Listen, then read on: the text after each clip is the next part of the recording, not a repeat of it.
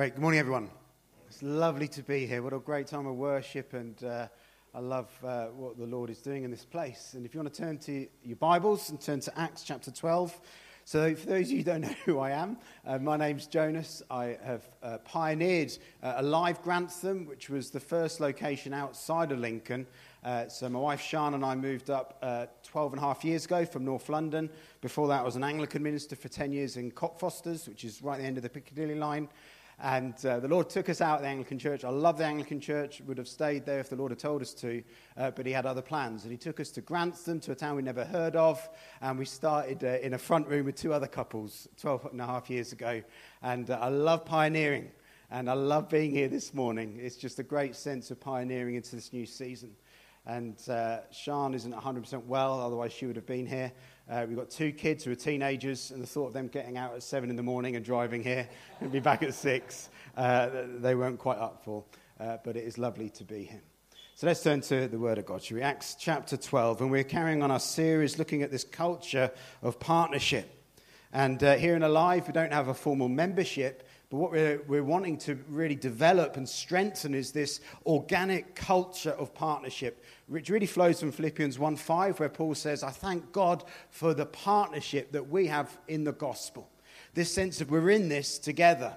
And it's certainly been my experience over 20 years of ministry that I think in the Western world, certainly, we've really lost sight of what God's heart is for what it means to be part of a local church. We've just kind of lost some of the blueprint, the heartbeat behind what the Lord wants us to do and to be together in the local church. And so really the heart behind this series, and this is how we're teaching it in Grantham, and I pray it is with you, is that we're just saying, let's unpack what the Bible says.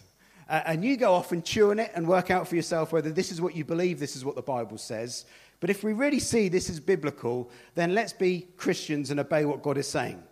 And put down all our own personal preferences and just say, okay, Lord, I want to follow you because I believe what you want for me is the best thing for me. And my prayer is that as we do this across our life, there'll be a sense of God, come and fan into flame again, a passion for the local church, a passion for what God wants to do in his people and through his people in the communities that they're part of. And so we're walking through this culture of partnership and unpacking what we see in the New Testament that means. So Acts chapter 12, and we're finishing off this morning looking at we are prayers. We are prayers. So Acts chapter 12. It's a long reading. I don't apologise for that. If you can't read the Bible in church, where can you read it? So Acts chapter 12, and we're reading verses 1 through to 24. About that time, Herod the king laid violent hands on some who belonged to the church. He killed James, the brother of John, with the sword. And when he saw that it pleased the Jews, he proceeded to arrest Peter also. This was during the days of unleavened bread. When he had seized him, he put him in prison, delivering him over to 4 squads of soldiers to guard him, intending after the Passover to bring him out to the people. So Peter, this is the key verse, so Peter was kept in prison, but earnest prayer for him was made to God by the church. Now when Herod was about to bring him out, on that very night, Peter was sleeping between 2 soldiers bound with 2 chains, and sentries before the door were guarding the prison. And behold, an angel of the Lord stood next to him, and a light shone in the cell. He struck Peter on the side and woke him, saying, "Get up quickly." And the chains fell off his hands. And the angel said to him, "Dress yourself, put on your sandals." And he did so. And he said to him, "Now wrap the cloak around you and follow me."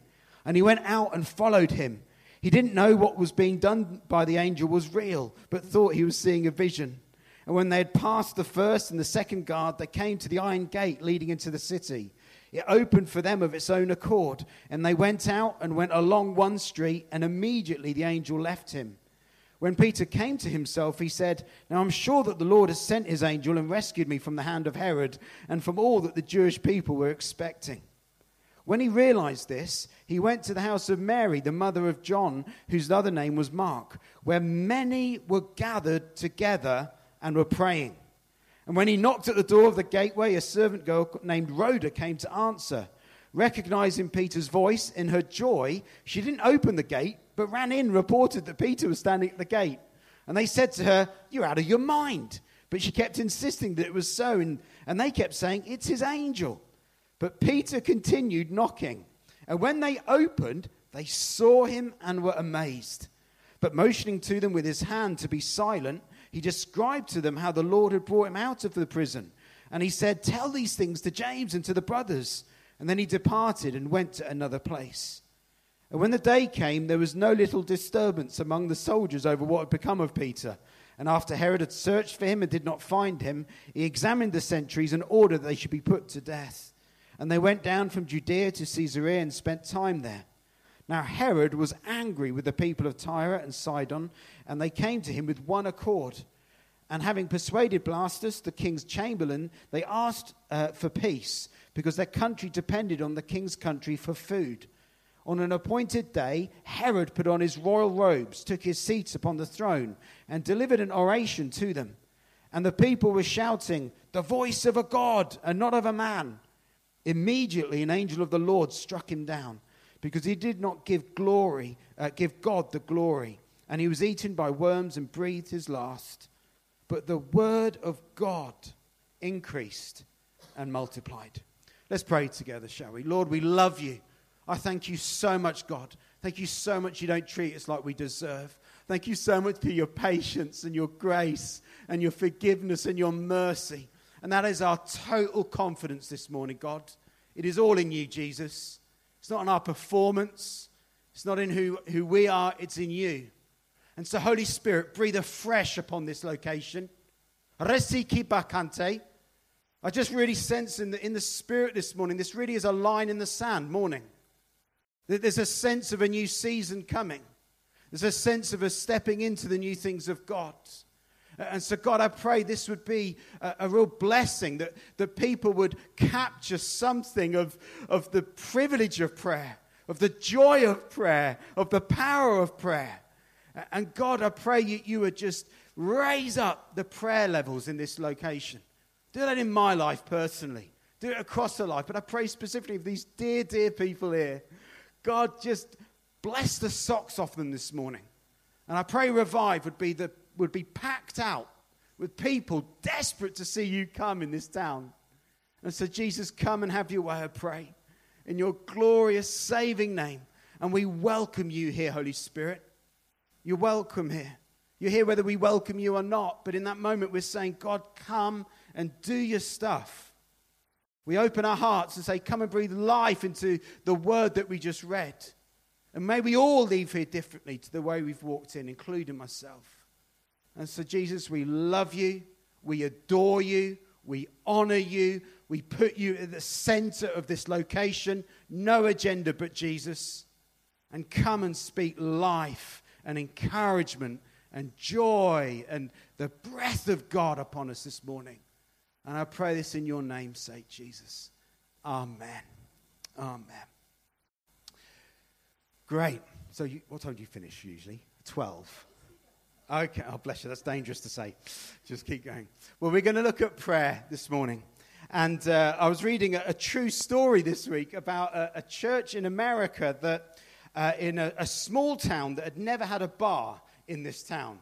And a bar opened in this town, and this church, I'm not making a comment on this, but this church were horrified that a bar was opening in their town.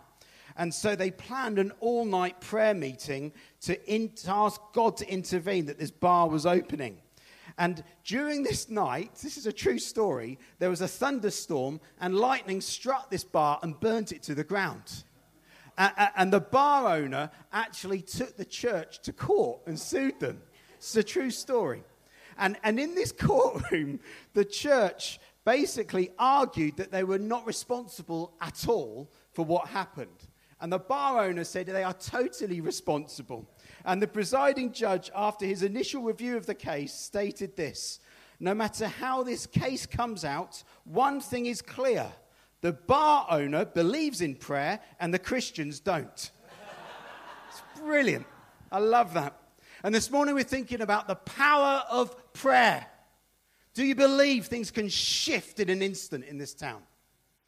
Things can just, in a moment, just transformed in this town through the power of the Holy Spirit and the joy of walking with Him and the power of a praying church. And in Acts 12, we see this wonderful story, this incredible miracle, one of the most glorious miracles, I think, in the book of Acts, where Peter is miraculously set free from prison again.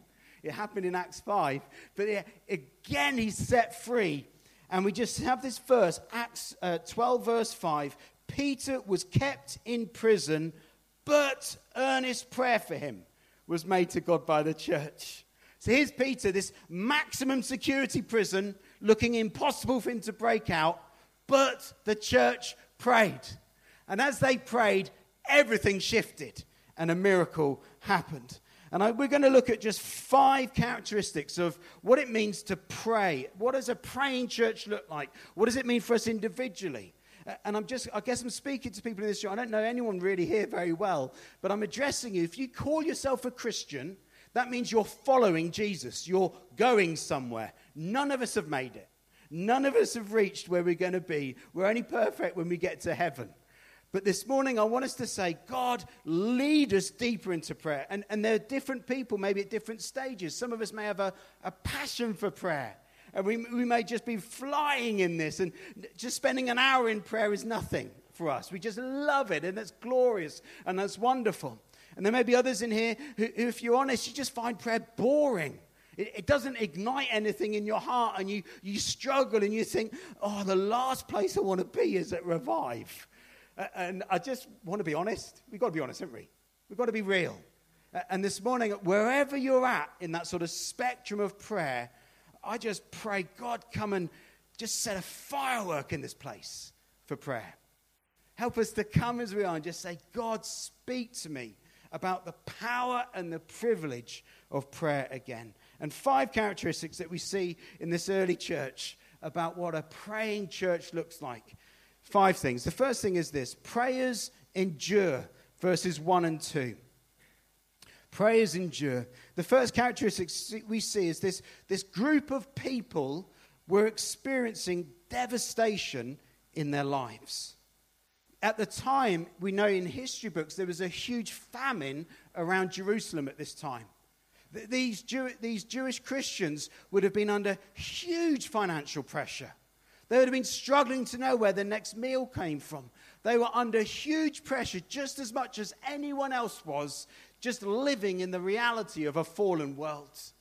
And alongside this huge pressure of this famine, we see this massive persecution that broke out from Herod and the Roman authorities. So in verse 1, about that time, Herod the king laid violent hands. It's not just hands. Luke is wanting us to see the violence they were experiencing on some who belonged to the church. They were suffering violent persecution simply because they loved Jesus. And friends, we need to understand, as we're sat here this morning, millions of people are suffering persecution simply because they love Jesus. I don't know about you, it puts my pity parties into perspective. It really does. People are literally risking their lives for the privilege of being gathered with other Christians. And some of us just struggle to get up because we're feeling slightly tired and want to watch Match of the Day. You know, that's the sort of thing that challenges me. Maybe you're more holy than I am. But that, I hear that and I just think that is an incredible, incredible truth. These people love Jesus and they were suffering horrendously for it. And in this moment, we just see James was beheaded with the sword. He was beheaded because that was a mark of a criminal, of an absolute rejected person culturally at the time. And so Herod isn't just wanting to kill James, he's wanting to kill the morale of the church too. And here's this church under huge pressure, just living life like everyone else. And yet, in the midst of that pressure, they endured in prayer. Don't be surprised if the more you surrender your life to God and the more you pray, the fiercer the battle feels. It isn't the simple of you pray more and then life gets easier. No, your heart gets lighter, but life will still suck at times. But Jesus is always Lord. And this praying church endured. The second thing is they persisted. And I want us to really grasp this. We need to understand that this is true life. Real people at a real point in time having a real relationship with a real God. So just put yourself in the shoes of this early church. Because this group of people don't just have to endure through the battles of life. I want to suggest they had to persist through the pain and the stigma and the mystery of unanswered prayer. And if we're going to be people who pray, we need to realize this is something we need to push through. You see, here's Herod. He's really seen the popularity he's got from killing James, so he arrests Peter. And here's Peter on maximum security prison, on death row, and he plans to kill him. And he's guarded by 16 soldiers, and one chained on his left, the other chained on his right. Humanly speaking, the situation looks impossible to escape from. And here's Peter kept in prison, but the church prayed. And they prayed earnestly. It's a great word. That word earnestly in the Greek, it's an athletic term meaning to strain every muscle. They devoted themselves. They gave everything they had to praying for this. And it's in the continuous tense in the Greek as well. It means they kept praying and praying and praying and praying. They continued to pray. They were focused, persistent, committed, and earnest in prayer. And I want to suggest there's a few things that could easily have taken them out of prayer. A few things that you and I have got to walk through. If we're going to be prayers who cling to Jesus and persist in prayer, we've got to be ready to walk through these things. The first thing is this. They could easily have given up because I think they'd prayed for exactly the same thing a few days before, and God seemingly hadn't answered their prayer. It isn't in the text, but I want to suggest to you that I think this early group of Christians would have gathered and prayed for James just as they did for Peter. And in this moment, can you just imagine, again, please, this is reality. These are normal people. In this moment, they've seen their dear brother James, dear brother in the Lord James, beheaded because he loves Jesus. And then just a few hours or days later, Peter is arrested. The very same thing happened to Peter that happened to James. And in that moment, they had to grapple with this question. Do I still pray for this? Even when I prayed for it before and it didn't happen? And that is the mystery of prayer. That there is just times in life where we pray and God breaks in wonderfully. But there are times in life when we pray exactly the same way, with exactly the same levels of faith, and God doesn't seemingly answer in the way that we want. There'll just be times we just don't understand. I'm really sorry if this offends your theology, but I don't see in the Bible anywhere name it and claim it.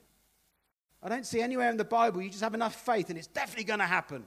I don't just see that in the New Testament. God breaks in miraculously, gloriously sometimes. We've seen that. It's wonderful. But then we've prayed and fasted for people who've gone and been ultimately healed in heaven. But they've died. And then there's the grief and there's the pain. And I want us to be real about this. That if we're going to be a people of prayer, we need to understand we've got to just walk through the mystery of prayer.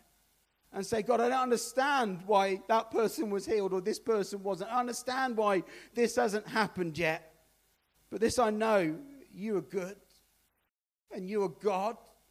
And I'm clinging to you even in the midst of my doubts and my anger and my frustration and my questioning.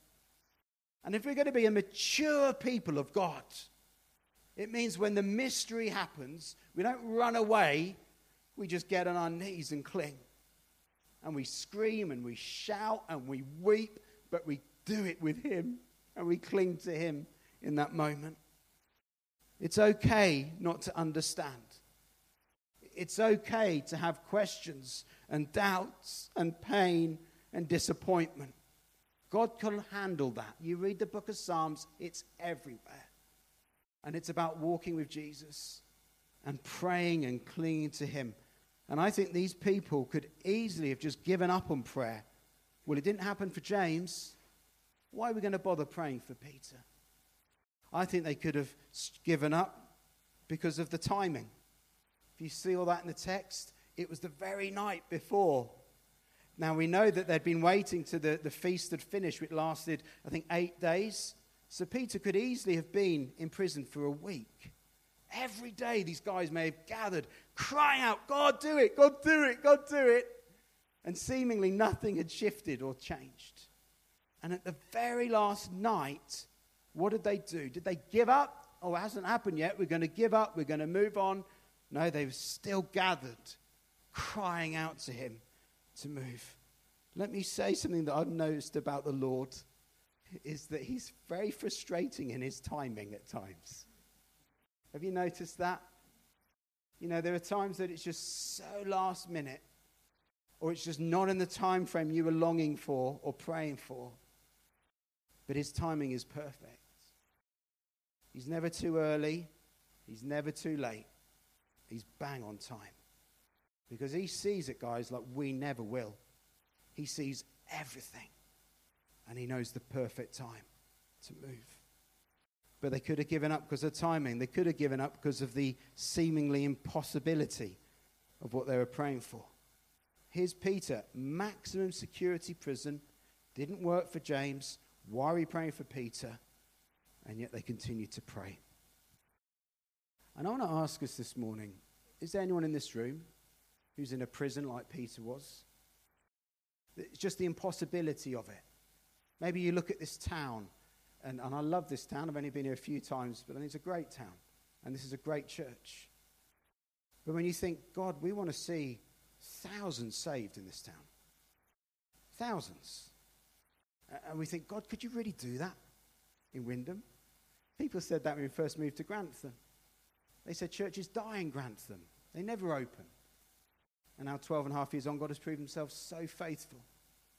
But the reality is when you look, and you look at maybe mates of mine who I prayed for years to know Jesus, and they seem further from him now than when I first started praying.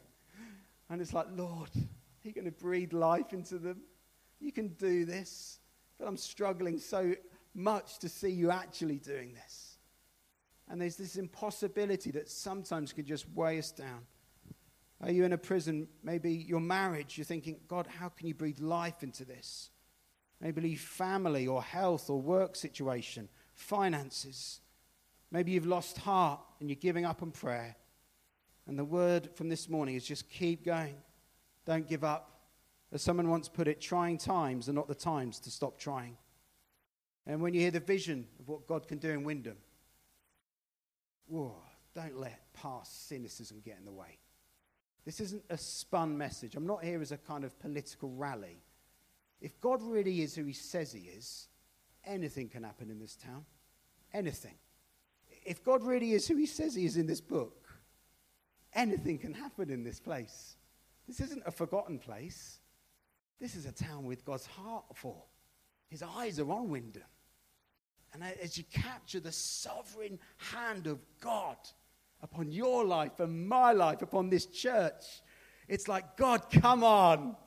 I don't want to just ask you to do stuff. I want to say, God, what are you going to do? And I want to get in line with the blessing you're bringing rather than you asking you to bless what I want you to do. I want to say, God, what are you going to do? Now let me walk in that. And that is what prayer is. It's saying, God, come and do something. But prayer can be so confusing. I'm not an expert.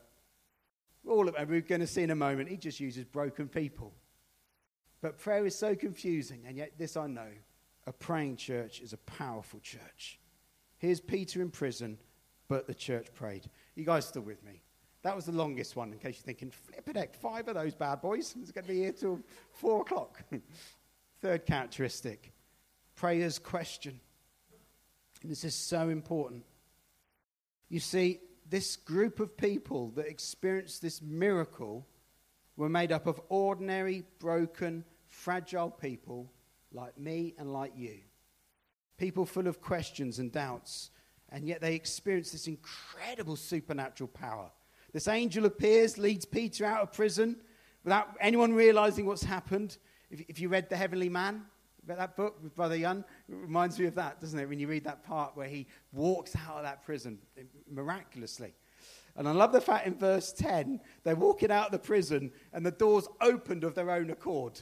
And I'm not meaning to be geeky here, but I love the fact that in the Greek, the word for own accord is automato, or automati, from which we get the English word automatic.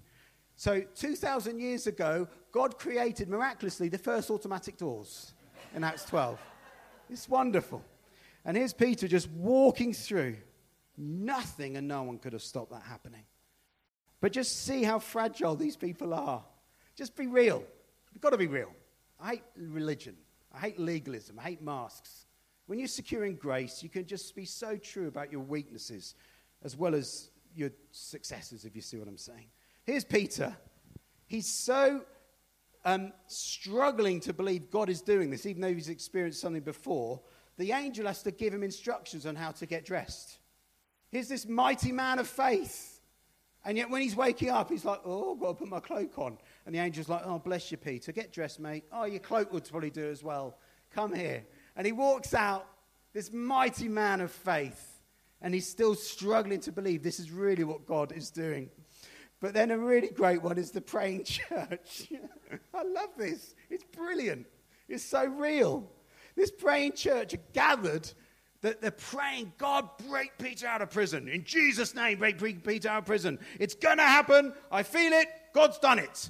You can just imagine this prayer meeting happening with those sort of things. And then just picture the scene. They're gathered, they're praying, and there comes a knock at the door. And they go, oh, Rhoda, you go and open the door. Go and see who that is. We're too busy praying for Peter to be released from prison.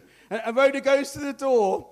And I love this so much. She hears that it's Peter who's on the run and potentially going to be captured again and killed. But instead of letting him into safety, she legs it back in. I just love this whole, it's just like a Monty Python sketch, isn't it? It's just brilliant. And she runs back in and there's this mighty crowd of prayers who are so spiritually the SAS of prayer that they're praying for Peter to be released. And Rhoda comes back in and says, oh, excuse me. No, Rhoda, can you stop interrupting? We're praying for Peter to be released from prison. No, excuse me. It's Peter. And then it's a bit of a Mannering moment, isn't it? Mr. Mannering, you stupid girl. You know, it's that kind of moment. It's just a wonderful human moment of, we're praying for Peter to be released. Don't be stupid. He hasn't actually done that. And they're just real people. And then after a while, they say, no, it's Peter's angel. In the first century, they believed, I personally believe, every person has a guardian angel. And in the first century, they believed a person's guardian angel will at times take the form of the person of whom they're the guardian angel of. Anyway, that's just a bit of context for why they're saying it's his angel. So they're not saying he's been killed, so they're just saying it's his guardian angel.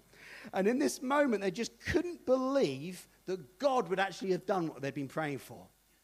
And these were the people that God used. I just love that. I love the fact the Bible is real about the Muppets God uses. Because it gives me hope. And we should never take ourselves too seriously. We should never think we're better than we are or worse than we are. We just be ourselves with Jesus. And these are the people that God uses. This ordinary group of people struggling to really believe that when God answered their prayer, he had answered their prayer. Max Lucado puts it this way: it wasn't a confident community that prayed in the small room in Jerusalem for Peter's release from prison.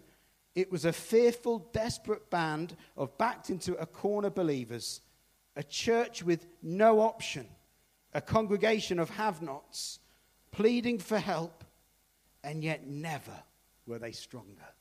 I love that. So as we gather on Thursday, we're gathering in Grantham on Thursday as well, and it's the worst attended meeting we do, prayer. Why is that so often the case? Maybe it's different here. Maybe you guys are more holy than us. But, we're just saying, come, let's gather, let's cry out, let's say, God, come in our day. But the reality is this: there's no superheroes in the kingdom. God just uses ordinary people because there's no one else available. And don't ever feel someone's got it absolutely made. And don't you dare let anyone else think you've got everything absolutely made, because then there's no need for grace. And when you cling to grace and you say, God, I'm a mixture of success and struggles, I'm up and I'm down. I have doubts. I have questionings. I'm struggling. But this I do. I'm going to cling to you and ask you to do this. God says, right, there's a humble person I can use. God is drawn by humility infinitely more than he's drawn by any gifting. It's always character. It's always heart. I don't care how good a preacher you are, I'm not going to list it just in case people get offended. But it's about our hearts. And when the hearts are healthy, God's Spirit is drawn to that. It's not about being impressive. The only one who's impressive is Jesus. And he dealt with it on the cross. And I've gone on really too long. I'm so sorry. 2 final characteristics. You guys still with me? Some of you look a bit shell-shocked thinking, man, this mad Viking at the front. Oh, bless you. Thank you. Do you know what, though, guys? If this is true, how can we just nonchalantly walk through life? Do you know what I mean? If this is really true, how can we just be half-hearted? I'm not saying you are at all. I'm speaking to myself. How can we just play at this stuff? We need to throw ourselves and our lives into it. And 2 final characteristics before we finish. Characteristic number 4, prayers navigate. And I really felt just that flow of worship was wonderful. It really captured the heart of Jesus for this morning. And this point really backs everything that we've been feeling God saying over this location this morning is prayers navigate. As we pray, we've got to be willing just to step out and follow the Holy Spirit. Because it's really interesting in this context where Peter comes in, he tells them to be quiet. He explains what's happened. And then we simply read, he departed. And we don't know where Peter went. But the only time in the rest of the book of Acts that he's mentioned is in Acts 15. And this moment in Acts 12 marks a really significant transition and change in the book. James, the brother of Jesus, takes up the leadership of the Jerusalem church. And then from Acts 13, Paul is the focus in his missionary journey into the Gentile world. And so suddenly in this moment, everything shifts and changes. And this church goes straight into this new chapter, as it were, in its life. And friends, I want to ask you, be willing to listen to the Holy Spirit and to change. If you want to pray for revival, like most of us do, we've got to be really clear what we're going to be praying for. I meet some people who say, I'll pray for revival. And I'm thinking the last thing you really ever want is revival. Because suddenly church wouldn't come about you. Imagine if the Lord moved in Wyndham and there was 500 people here next week. It's suddenly, there'd be a lot more connect group leaders needed. There'd be a lot more participation needed and partnership needed. What an adventure. What a joy. What if he did that across every church in this town? Come, Lord, do it. And when we pray, we've got to say, Holy Spirit, I don't want just to ask you for stuff. But if you're speaking into my life, I want to step into that too, into leadership roles, into serving roles, into pioneering roles. I want to walk with you. Are we willing to step out of our comfort zone? Noel Coward once said this, no one likes a change except a wet baby. I think that's so true. And it's certainly true in local churches. Is this being recorded? Okay, I won't go there. Let me just say, in Grantham, we are at a moment where we're just stepping into a new thing. We really sense 12 and a half years, God has really blessed us and grown us, and it's all Jesus. We just know it's him. But we're at this point where we could be in danger of just settling. It's a relatively full room every week. It's great atmosphere, great worship, incredible youth and kids teams, lots of struggles, lots of things we're rubbish at. Completely, like every church. Every church just tells you what they're great at, don't they? But there's struggles there too. We really sense God is saying, if we're going to step into what he is calling us to be and do, we're going to have to make changes and step into that. And as I was driving here this morning, I felt the Holy Spirit was saying over you as a location, don't fear. Just as I said to Paul, there are many of my people in this city. I'm saying to you, don't fear. God is sovereign. He is in total control. He's not in a flap. He's not stressed out. He's not wondering what's happening next. He's on his throne. And I just want to speak over you guys, not over you as in someone better, but just as an encouragement. God really is on the move here. Some of you are struggling to believe that. I really sense God wants to inject in you a fresh level of faith. And a line in the sand moment saying, God, this new season, thank you for all that's been, but God, we're going to step into this new thing. And we're going to believe what we once believed and not allow the fact that it hasn't quite happened maybe to stop us believing it can still happen. Saying, God, come in our day. God will never have a go at us for having too much faith or asking him to do too much. And so go for it. And then the final thing, pray as trust, verses 18 to 24. This group of people knew where the real power lied. In verse 24, we just see, verse 23, where this great Herod who wanted to destroy Christianity one day dies. And then in verse 24, but the word of God increased and multiplied. And so I'm just encouraging us this morning that in the midst of the killing, the fear, the persecution, the hatred, the doubts, the questioning, the pain, the threats, the injustice, was God. And God is infinitely greater. He is infinitely in control. He's stronger, he's our Redeemer, and he's our healer. And so, Alive, Wyndham, where's your trust this morning? Let's gather together and say, God, only in you. We want to work hard at this stuff. We want to work hard at communication and preaching. We want to work hard at organization, and all that stuff's important. But I tell you what, it's only by the Holy Spirit that anything will happen of eternal worth in this town. And as you know this, I'm just championing you to capture that flame afresh and say, God, yes. And you need to know there are hundreds of people praying for you across the line. Hundreds of people praying for Alive Wyndham this week. You're not on your own. We're cheering you on. Please pray for us too, so we're in this together. And I'd love just to finish. Is that okay? I'm so sorry I've gone on much longer than I was hoping to. I'd love to pray for people in this place. And just move that out of the way. But before I do, I'd love us to have a moment of an opportunity for anyone in this room who's never given their life personally to Jesus to do that. But also, there are people in this room, you need to recommit your life to Jesus. If you're honest, you've just been on autopilot. You've just walked it, and all of us can blag it, can't we? And there are times in my life I just blag it, and I'm on autopilot. I know the Christian things to say. I know when to smile. I know what things to do. And then the Lord says, come on, Jonas. Come back to your first love. And there's people in this room, maybe you need to come back to your first love, because it's all about Jesus. And so there's this prayer that we use. Oh, that's really cool. I didn't realize that'd been on all the time. Thank you, guys. We could pray it together. Is that how you guys do it here? So we're gonna pray this together. I've used this prayer many times as a recommitment. It's not a sign of immaturity. It's actually a sign of being human and wanting to be in a relationship with Jesus. And so use this opportunity to recommit your life to, if you'd like to. So let's say this prayer together.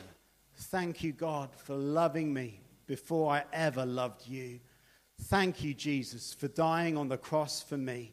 Thank you that I can get connected to you now because you are alive today. I admit that I've lived my life without you and have messed up. I ask for your total forgiveness and I commit myself to you. Help me to submit my life to your teaching and direction from now on. I receive you into my life and I ask you to fill me with your Holy Spirit. Amen. Amen.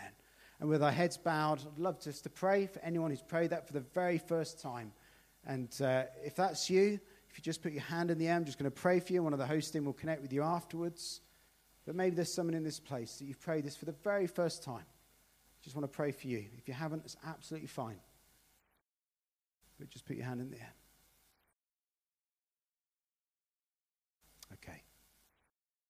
And now what I'd love us to do is to stand together and to pray. And if this is okay, I'm really sorry this is maybe something different. But I really feel there's a real strength, not just, maybe just the greatest reason is just because of time. It means we all get to pray at the same time.